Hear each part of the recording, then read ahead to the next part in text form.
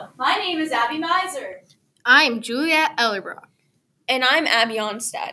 And we read the book, The Last Lecture by Randy Pausch and Jeffrey Zaslow.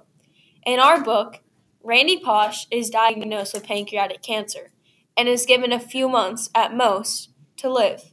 He is determined to create a lecture that will spread his wisdom and stories to his kids and the world for his final lecture as part of the Last Lecture series. Two main issues in our book are technology and economics or money. Even though technology has come so far, we still haven't created cures for diseases that have killed so many. The text states, "I got the news. My most recent treatment hadn't worked. I had just months to live."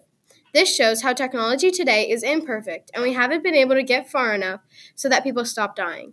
In the article, Dutch inventor launches ocean cleanup mission. A man by the name of Boyan Slat starts a program to clean up ocean trash.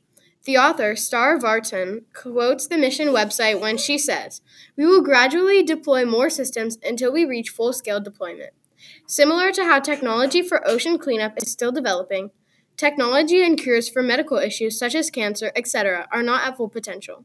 When related back to the novel The Last Lecture, you can see how even small progress means that we are closer to reaching the end goal of success. Also, imagine what life for Randy would be like if Randy was a lower economic status.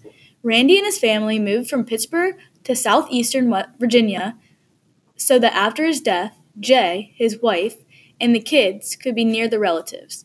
If Randy would have been a lower social class, his family would have struggled more and had less support during this difficult time. In the New York Times, the author Lola Fadul wrote, "The expanding gap between rich and poor is not only widening the gulf in incomes and wealth in America, it is helping the rich lead longer lives while cutting short the lives of those who are struggling." This relates to the narrative nonfiction book, The Last Lecture. In this book, the main character, Randy Pausch, is diagnosed with pancreatic cancer. Randy Pausch is fortunate enough to have enough money to treat his cancer and help his family adjust to life when he won't be around. In conclusion, the issues of economics and technology are very prominent in both the novel and regular life. Randy is of a higher economic status and therefore is given a leg up in treating his disease. The journey of developing medical technology relates to the ocean cleanup process that has begun. As you can see, The Last Lecture isn't just a story of Randy's journey. It is a story that teaches about the issues of technology and social and economic status.